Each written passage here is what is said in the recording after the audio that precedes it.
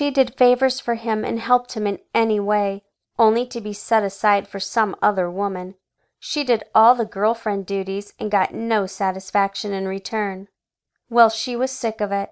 She was tired of allowing herself to be his loyal puppy, lapping up whatever attention or affection she could get. For 2 years Sally had waited patiently, hoping he would see how wonderful she was, how happy she could make him. But he only took advantage. She was done restraining the use of her powers.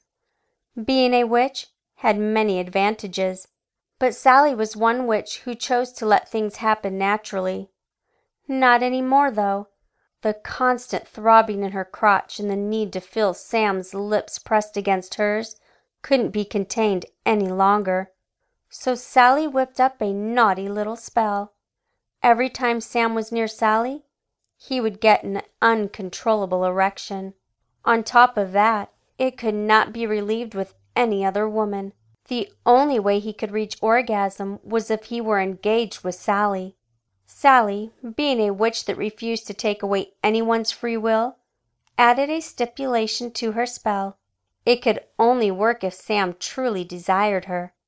She had long believed his feelings for her were mutual, but was keeping her at arm's length while he sowed his wild oats. So, unless he already had feelings for her, the spell would not work. This evening she would either be left broken-hearted and full of disappointment, or she would be filled up with Sam thrusting himself between her thighs.